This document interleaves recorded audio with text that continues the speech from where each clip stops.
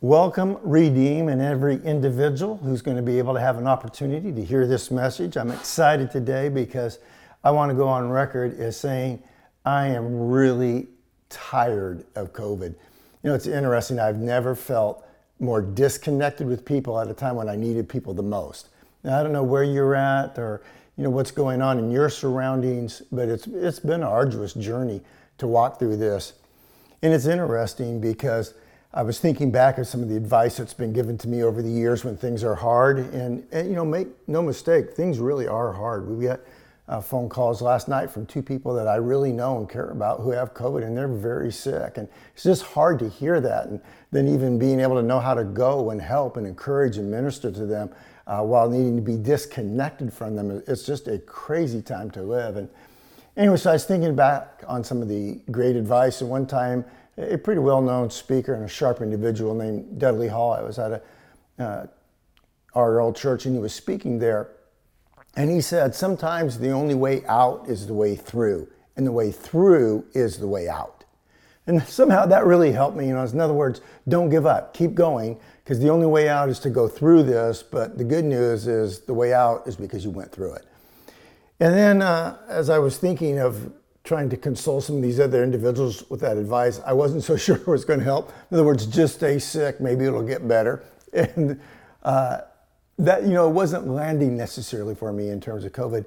And so this is what I kind of thought as I was reflecting, is I felt like the Lord was saying, if you could just look beyond, if you could go into a place that's above and beyond COVID, a place with hope, go into the future, grab that better tomorrow, take some hope from it, bring it back to your moment right now, and let that hope fuel you to get through it.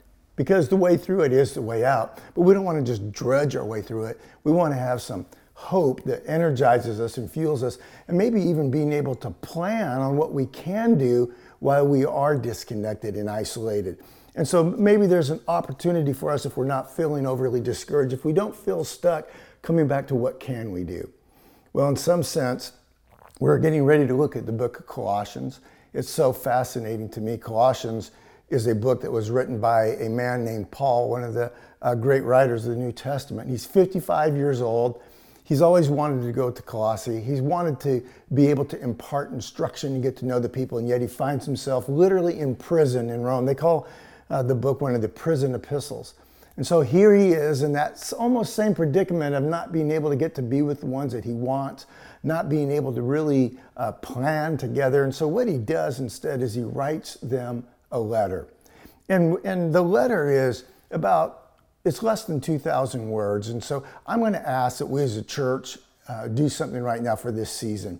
That what we do is we go all the way through this book. Because, sometimes when you get a letter, you might just go to one place, or one verse, and you'll get something out of it, but you won't get the fullness of what it could mean.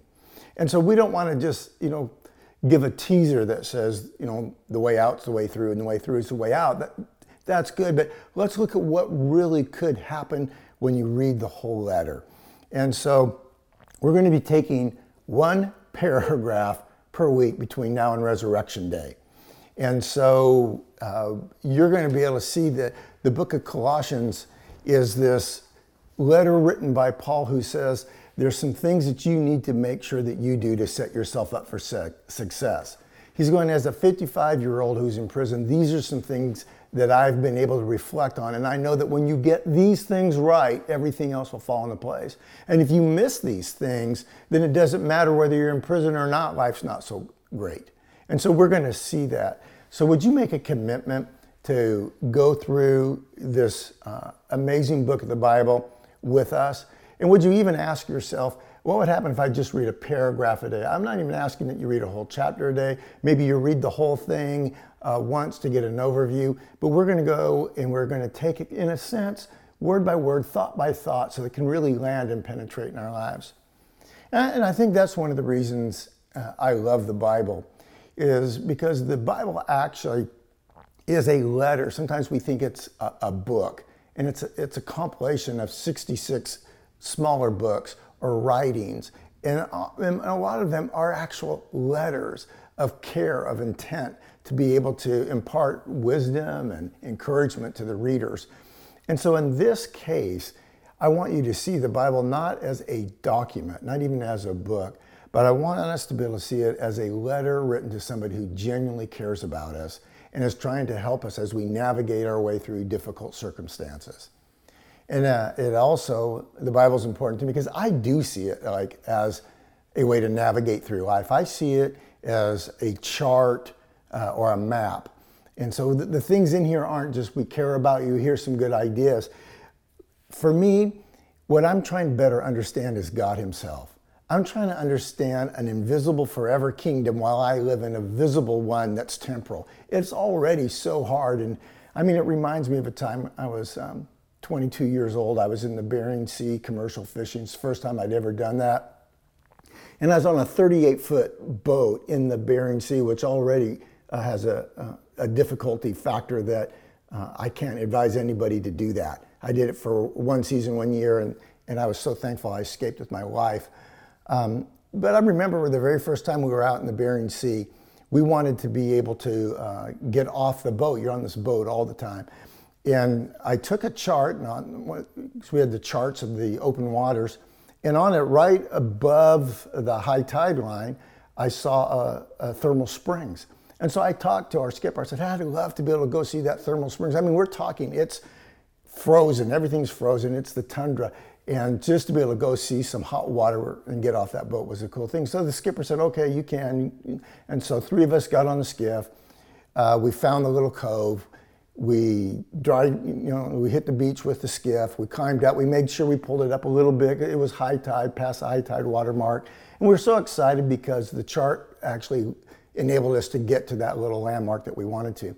And it was really a fun time. I mean, just imagine everything is tundra, frozen snow, and then here's this natural hot tub. And we were able to divert the water to cool it down a little bit and then get in there, and we stayed and we stayed and then we stayed. And we thought, man, we were supposed to do this for 2 hours. We said we'd be back. We'd exceeded that time. And so we think we better go back. We go over the little bluff to look down and we see our skiff. And it's right on the beach where we left it. And guess what? What we didn't realize or didn't take notice of, in the Alaskan waters, in the Bering Sea, when you're that far north, when tide goes out, let me tell you, it goes out. It was almost 3/4 of a mile out. We were just stuck. I mean, it looked like, the boat that we were on, that we'd used, was like a little island. And then you look for the 38-foot fishing boat, and it just seems so far away. And so you don't have cell phone coverage. You don't have all that stuff to even communicate to them. We knew we'd made a bad choice, so we had to wait for the tide to come in. We get back, and it was interesting because what happened is the skipper, when we got back, said, I trust you guys to get back in a timely manner. This is dangerous areas. There's Kodiaks. You can't make these kind of mistakes. He said, I thought you'd looked at the charts and you saw the high water tide. Did you not see the low? And we said no. And he said, until I can trust you with being able to read charts, I'm very limited into what I'm going to let you do. So no more off the boat adventures for you guys for a while. And I mention this because that was seared into me. And when I read the Bible, we are moving in uncharted waters. We need to know what's really going on. This isn't like, maybe you'll get stuck at high tide. This is, hey, there's rocks underneath the water and you hit that thing and you could go down. This stuff is serious. This is how a person can be set up for not only success in life on earth, but to be set up for success for eternity. This is a book that says when you feel disconnected, you can actually be connected to God himself. This is a book that says he's not just a God that's far away, he's your Father. He's a God that even if you are in prison, he can make you feel free. That's what this is. And so I'm asking, let's use this season right now to go deep into the Word of God. Let's read through this. Let's look at it and say, how can I have my life changed by this Word, by this truth, by this letter? So that's what we're going to seek to do this very day. I want to give you a little bit of an overview of 2 things before we jump in. One, I want to give you an overview of the city Colossae. And so Colossae was an interesting city. It was in what we would call modern day Turkey today. And at one point, it was a major city for commercial environments. It was thriving. The people there were on top of the world. And then they started to go into this decline as the Roman Empire spread. And so now at this point, at 55 to 61 AD, when it was written, it was in steep decline.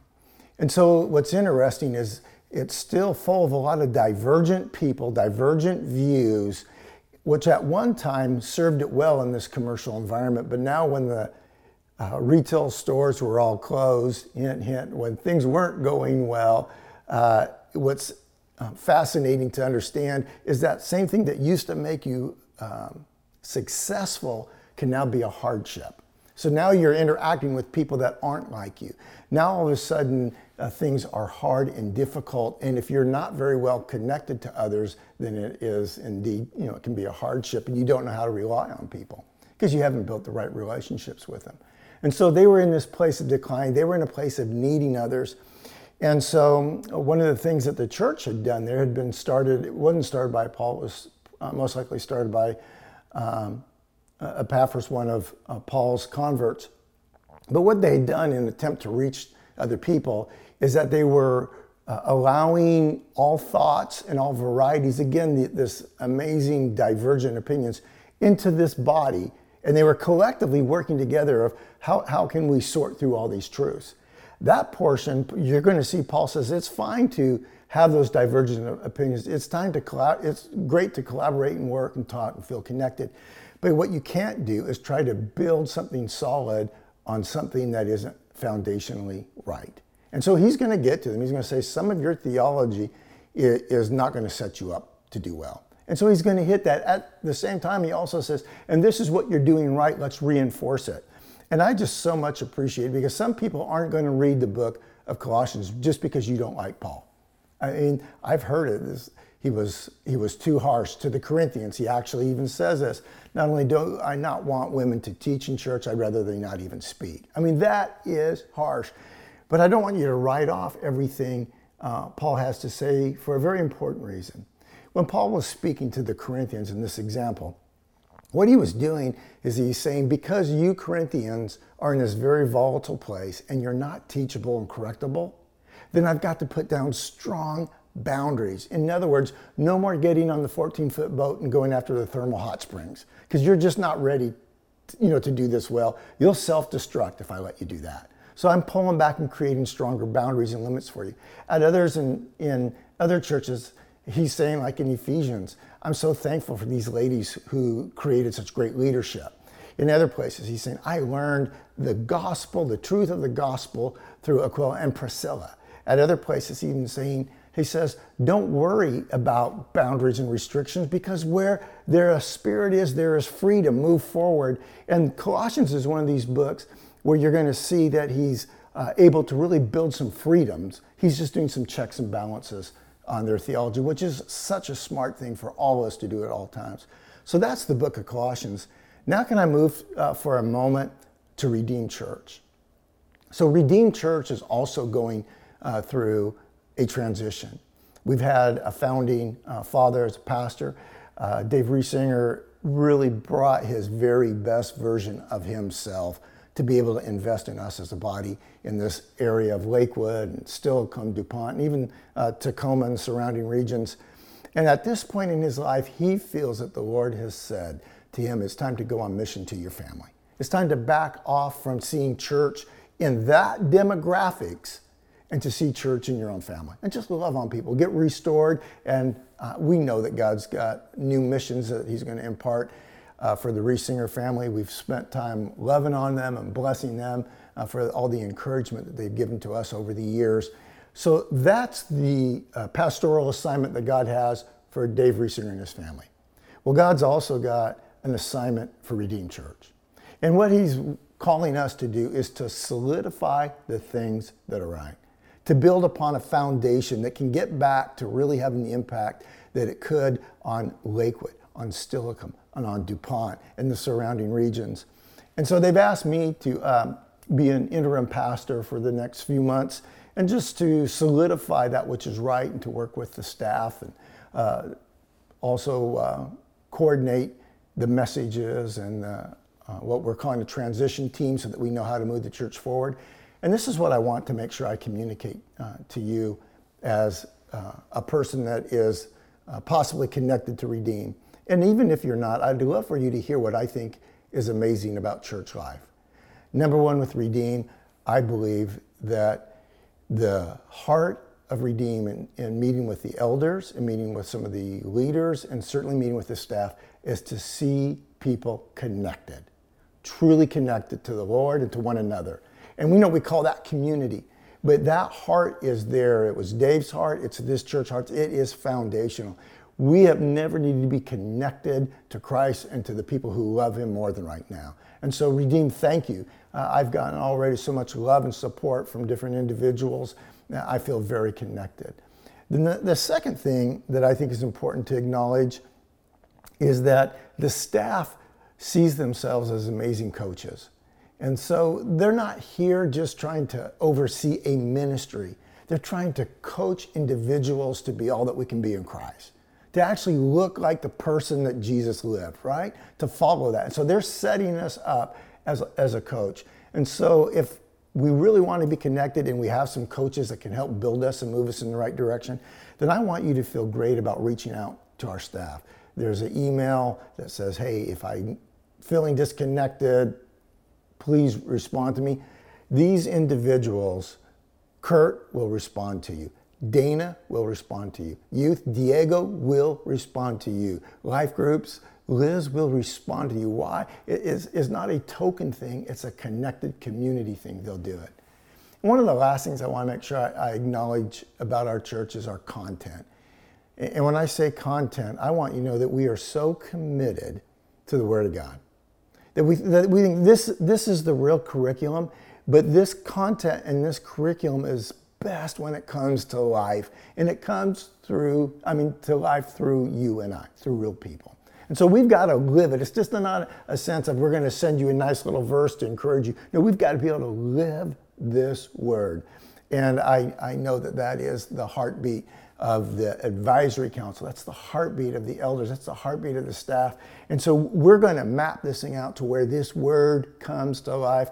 And so even our first commitment to go through an entire book in the Bible, paragraph by paragraph, is a chance for God to use his Holy Spirit to breathe truth and life in each of us so that we can kind of be the living vessel or the living word to individuals and to one another. So that's our commitment. And you're going to see that Colossians is going to be right on that, if you won't mind me saying so, that same page. That is the page, that's the heart of Colossians. So let's get back to it. And I'm just going to read Colossians chapter 1, verses 1 through 8. Just one little more word of instruction is that the Bible is written in chapters and verses. And the verses were assigned by scholars who felt like these would be good starting and stopping places. And one of the things that they used to know when to start and stop was an idea, which parallels what we would call a paragraph oftentimes.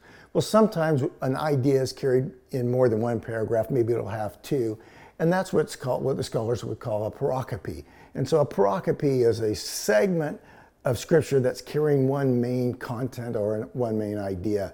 And so there may be two paragraphs that we do instead of just one, but for the most part, we're able to do this through chapters and verses by one paragraph at a time. And so I'm going to be reading verses 1 through 8, which is a pericope, which is, in this particular case, it is one paragraph. Read with me, would you please?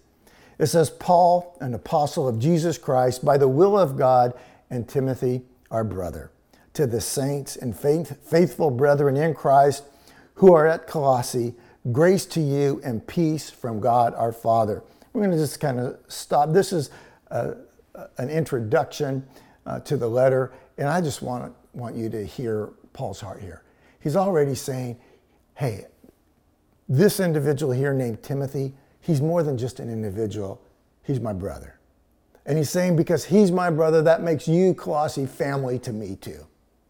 And I just think it's so important for us to realize that you, as a follower of the Lord, as a person just committed to know who God is. That brings you into a place from outside to inside. That brings you into a place where we're in this thing called the brethren, the family of God.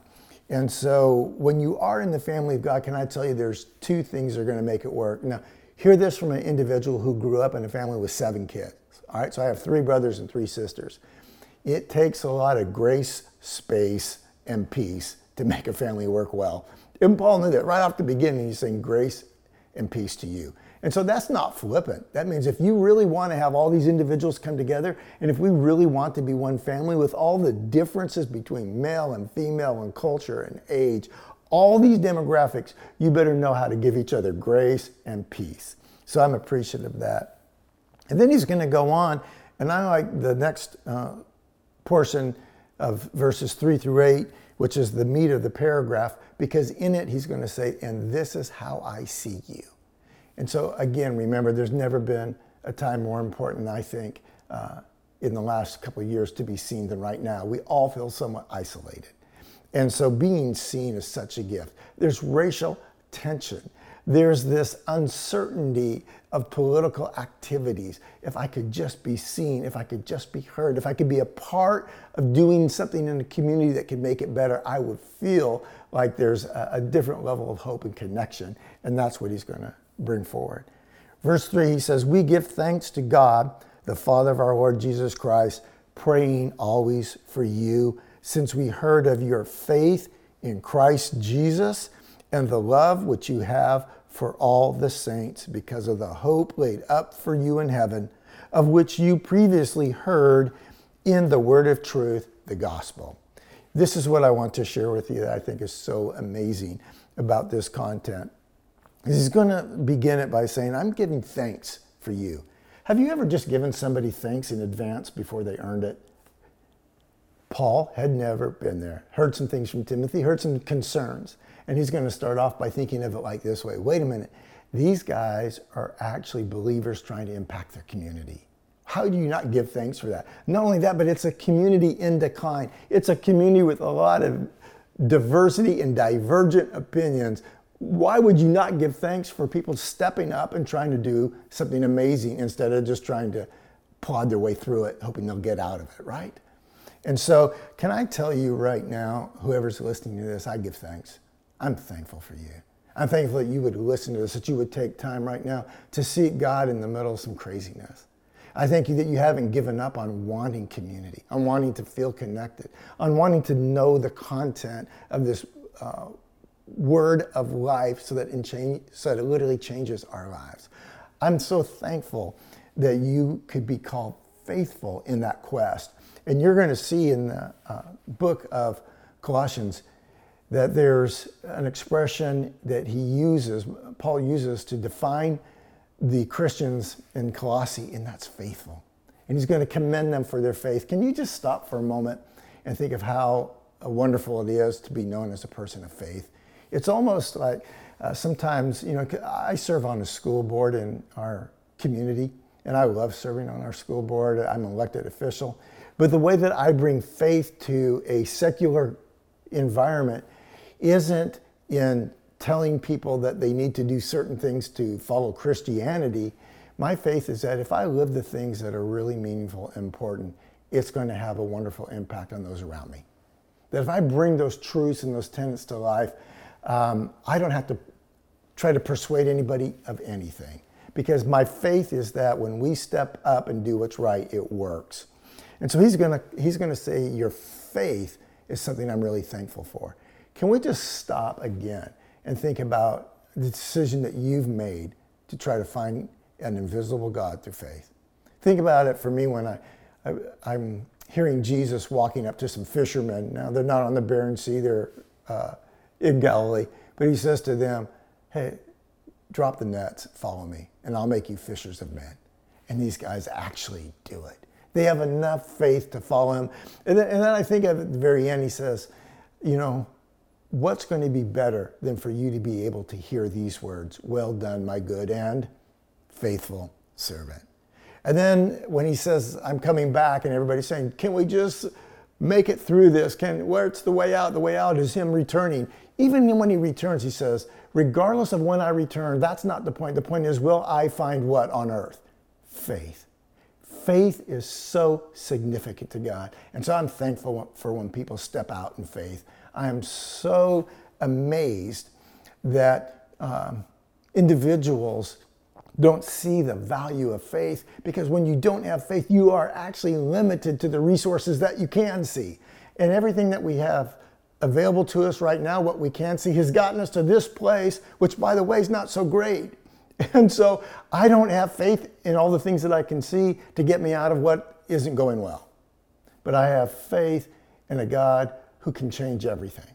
I have faith in a God who knows the beginning from the end. In fact, with him there is no beginning and end. He is from everlasting to everlasting. My faith really is in him. So people, thank you. Redeemed Church, thank you for being a people of faith. May our faith be contagious in our communities and in our home lives. Another thing that he's going to go on to say is that that I also am thankful for the love which you have for all the saints. Think in terms of what's just been said. I want to thank you because you love all the saints. Now, first of all, we could take the word love and say, let's do a word study on love. Well, I can tell you now, we all know that there's basically 4 different levels in words for love. This is the highest. This is agape. This is unconditional love that is given regardless of another person's station in life, position, or performance. You don't earn it, you're just given it. It's truly unconditional. In fact, if you can't love somebody unconditional, then what you're really doing is you're loving them with a string attached. And if there's any strings attached, it's not unconditional love, so it's not agape. And here he's saying, I'm so grateful that you're able to love all the saints that way.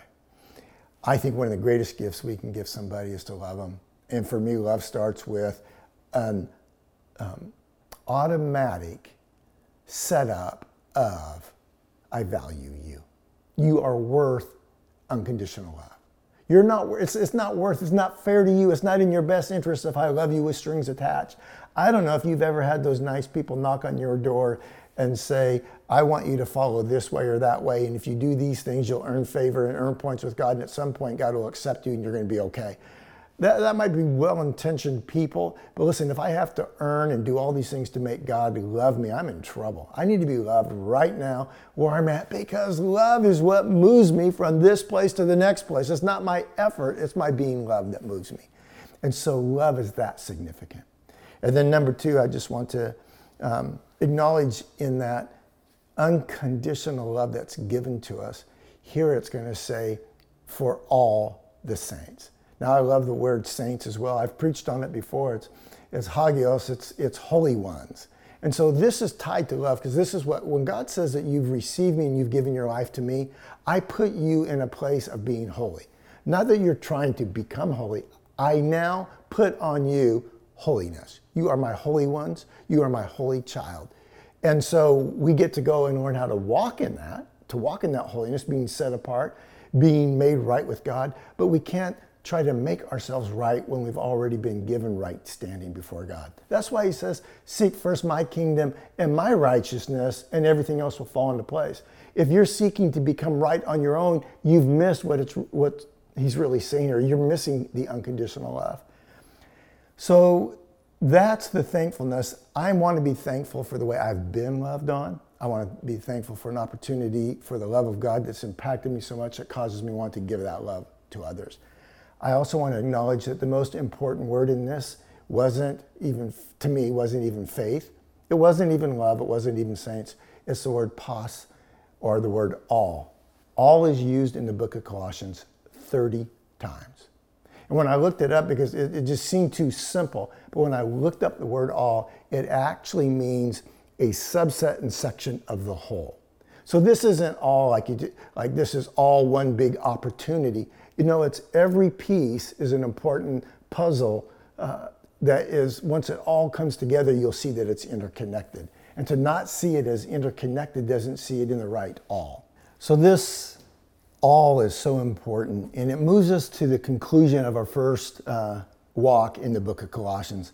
And what we're going to see, go back with me to now verse 5 again. It says, because of the hope laid up for you in heaven, in which you previously heard in the word of truth, the gospel, which has come to you just as in all the world.